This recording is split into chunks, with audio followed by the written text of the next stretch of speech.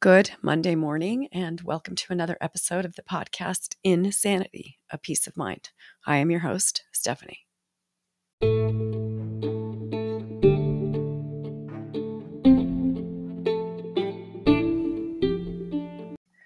I am doing episode 95, and I am returning to competing attachments to discuss a few more of those and to reiterate why it is important to understand what your competing attachments are. The first ones, just to review quickly, we went over what competing attachments are, how they are rivals to a relationship, how they might differ from hobbies, and the different types of competing attachments include addiction, social media, gaming, smartphones. And that is where I ended last week. No, 2 weeks ago, because last week I did one about micro anxieties with my daughter. So this week, I want to start up with competing attachments again.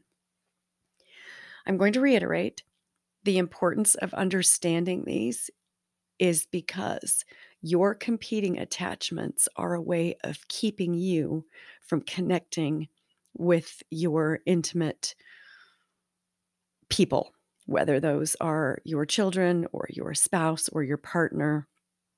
And in some instances, it could be friends, but mostly this is our more intimate relationships. Competing attachments are distractions, and they are distractions because there is something about your relationship dynamic that is hard to engage with. That is why it is important to understand your competing attachments. So let's get into some heavy duty stuff.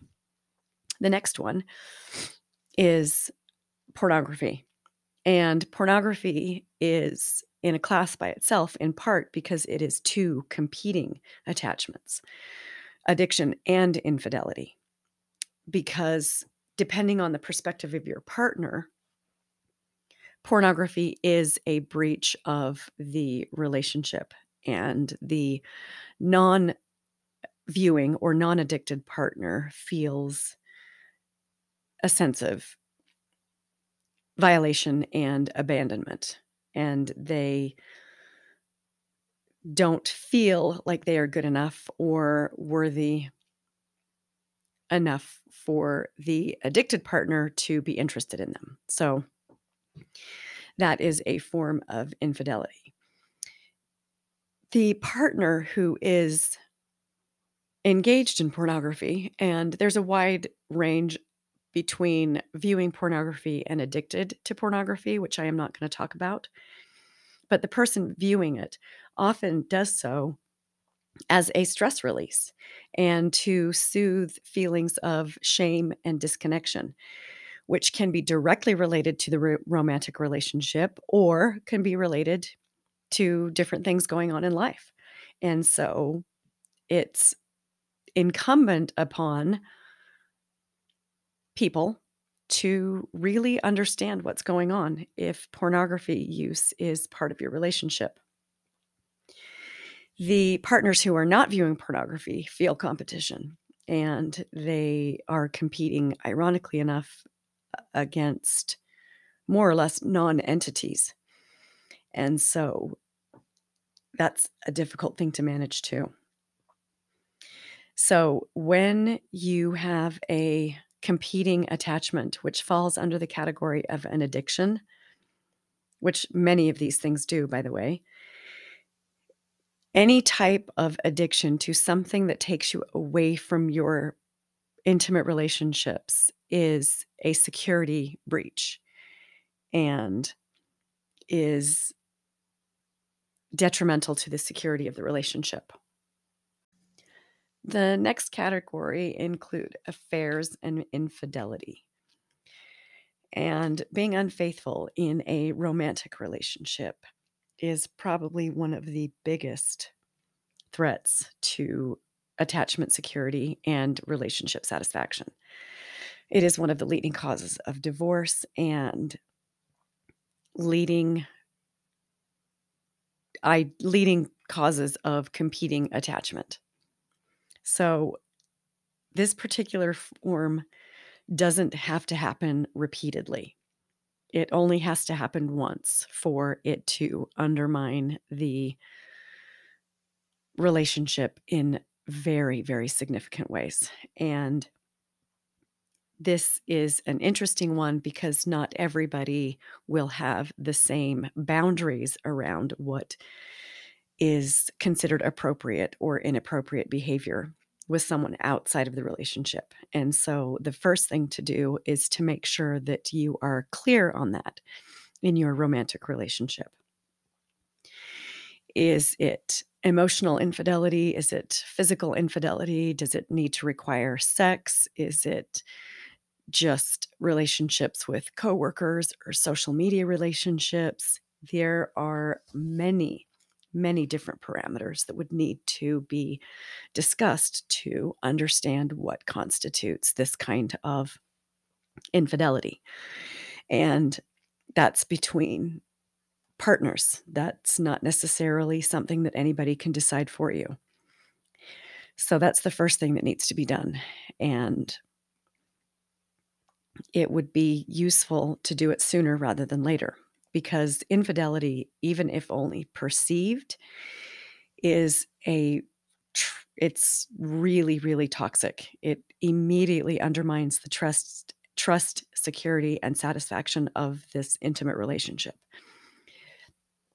And some people feel that their social media relationships are violations of that particular boundary. And that's an important thing to discuss, especially since our social media use and our device use is one of our most prevalent competing attachments.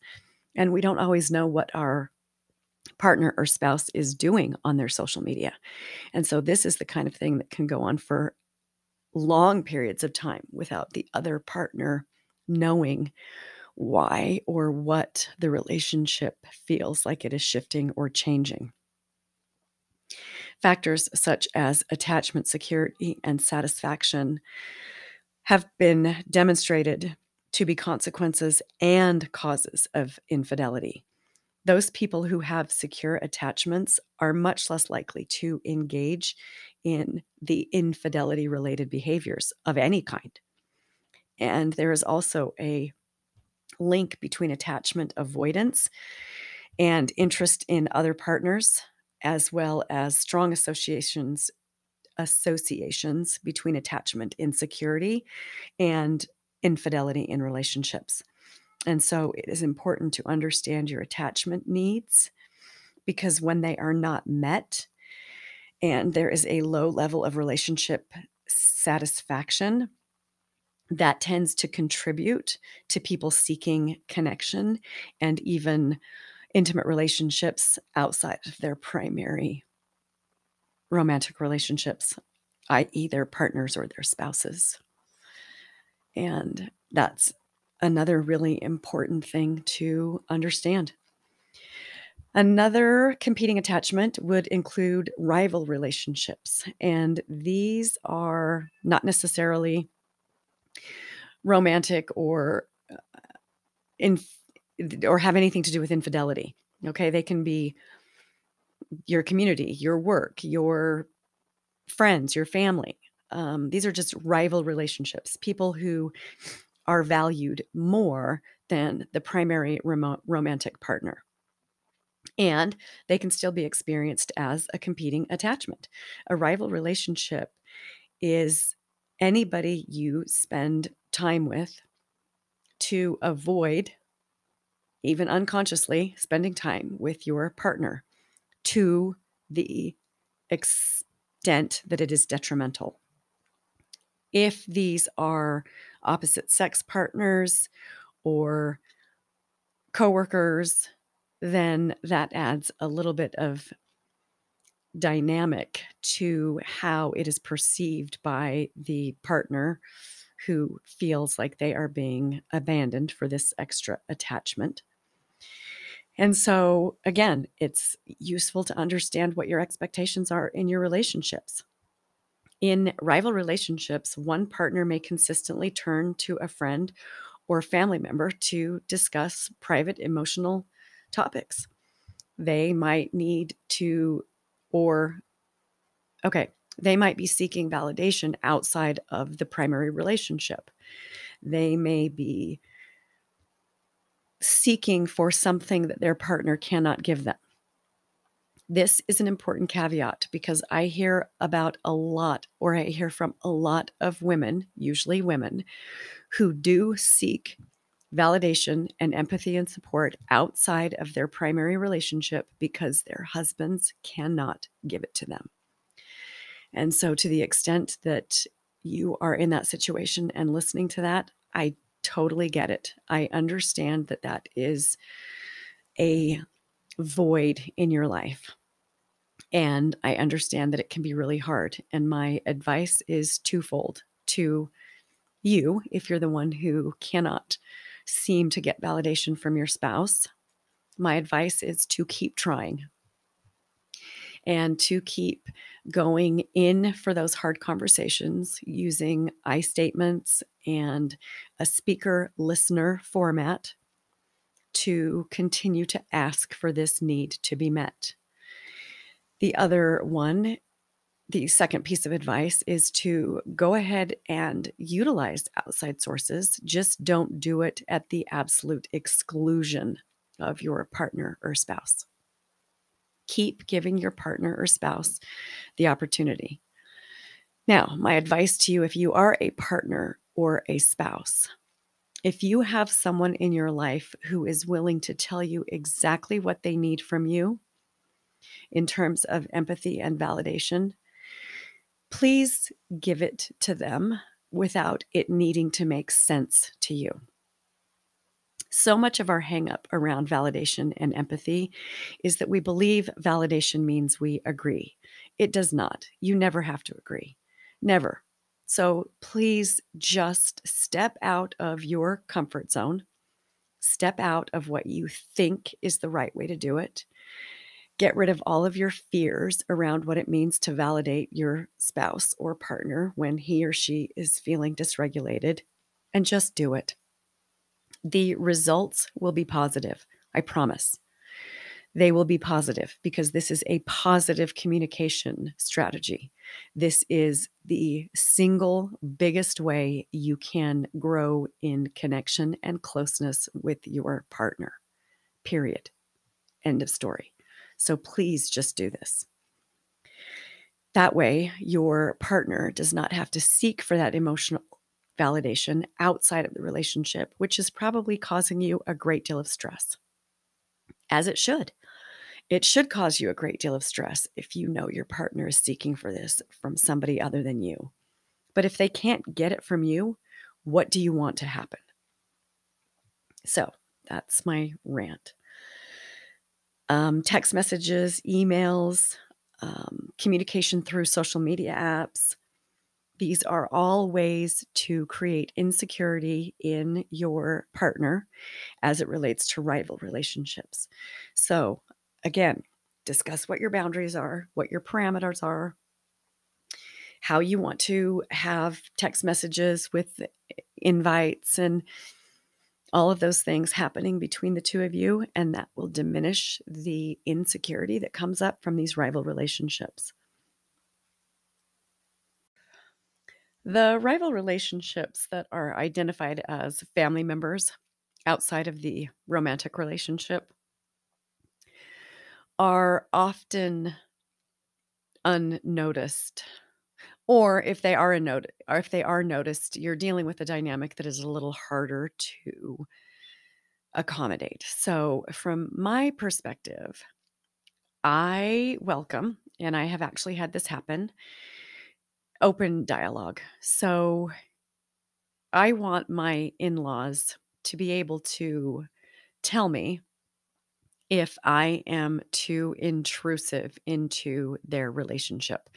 So if I have a child who is seeking validation or support for whatever reason, not because they can't get it elsewhere or because they're lacking, but just because we're close and we want to have these conversations, and it feels like it is intrusive or too much for the other partner, I recommend that that be a conversation you allow to happen in your family, in part because It's very subtle, and it's oftentimes just viewed as these are my family relationships. And so not, they don't qualify as competing attachments. And that's not true. They do. So this is the case if one family member is too invested in their, if one person in the partnership is too invested in their family, whether it is caretaking or just sibling get togethers or anything that feels to one or the other partner like it is too much in their relationship. There needs to be balance. And so the conversation needs to be had where these are good relationships and are healthy and should be maintained, or where these relationships are too much and there needs to be some adjustment, because this is indicative of relationship dissatisfaction. I want to go back to talking about the validating and empathizing as it relates to this section on rival relationship attachments, because the other important thing is to learn how to validate yourself. And that is more than doable and is a resource you have with you always. And so learning how to validate yourself is really just understanding that you get to have your emotions, you get to have your experiences, and you can be the person to say, it's okay that I'm having these. I'm a person who's struggling right now. This is a self-compassionate act to validate and empathize with yourself. And when you can't get it from someone else, for whatever reason, this is a good go-to. The other thing I would like to point out and acknowledge is that all people need empathy and validation. And so if you are the partner in the relationships who feels like you're not getting it and you're beating your head up against a wall, then do yourself a favor and offer it to your partner, regardless of whether you're getting it or not. This is good modeling. It will make you feel better, and they need it too. So it's not just a one-off thing. This is something that everybody could benefit from. So that is the last part on that rival relationships and emotional validation. Okay, so I want to just kind of wind this down and talk about the common link that exists with each of these types of competing attachments. And it is about attachment security, or the lack of attachment security, and relationship satisfaction. Human attachment bonds are not just about infants and their caretakers. Human attachment bonds have been researched and studied, and it is now well documented and proven that these are significant throughout our lifetimes. And so this is particularly prevalent in our romantic attachments and those relationships as adults. So I've talked about attachment style, the insecure, anxious style, and I will continue. So I don't know when, but I will, with the other styles. But these attachment styles are important to understand so that you know how to interpret relationship satisfaction or relationship insecurity, and recognize that there is plasticity and movement in these attachments. They can move from one to another in any given day, depending on the circumstances. In our romantic relationships, distress occurs when the security of the attachment is threatened, which is why someone might act out anxiously and why they might act out in an avoidant fashion, which I have not talked about yet. But it is the stress in our relationships that creates the portrayal of the attachment behavior. Competing attachments are threats, and they are considered competing attachments when the threat causes distress in the partner. So all of these things exist, well, with the exception of infidelity and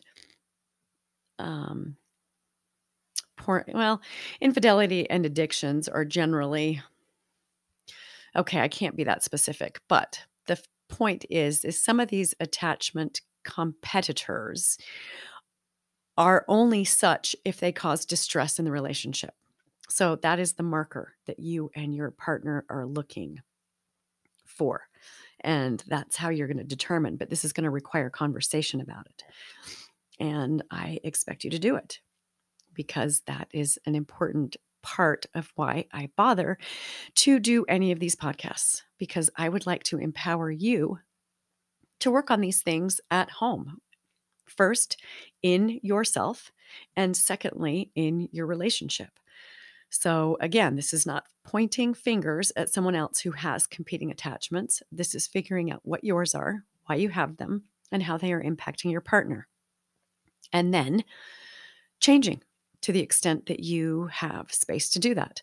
Then you may look out at your partner and say, hey, this is what I have been doing for me. And I'm wondering if you've noticed anything.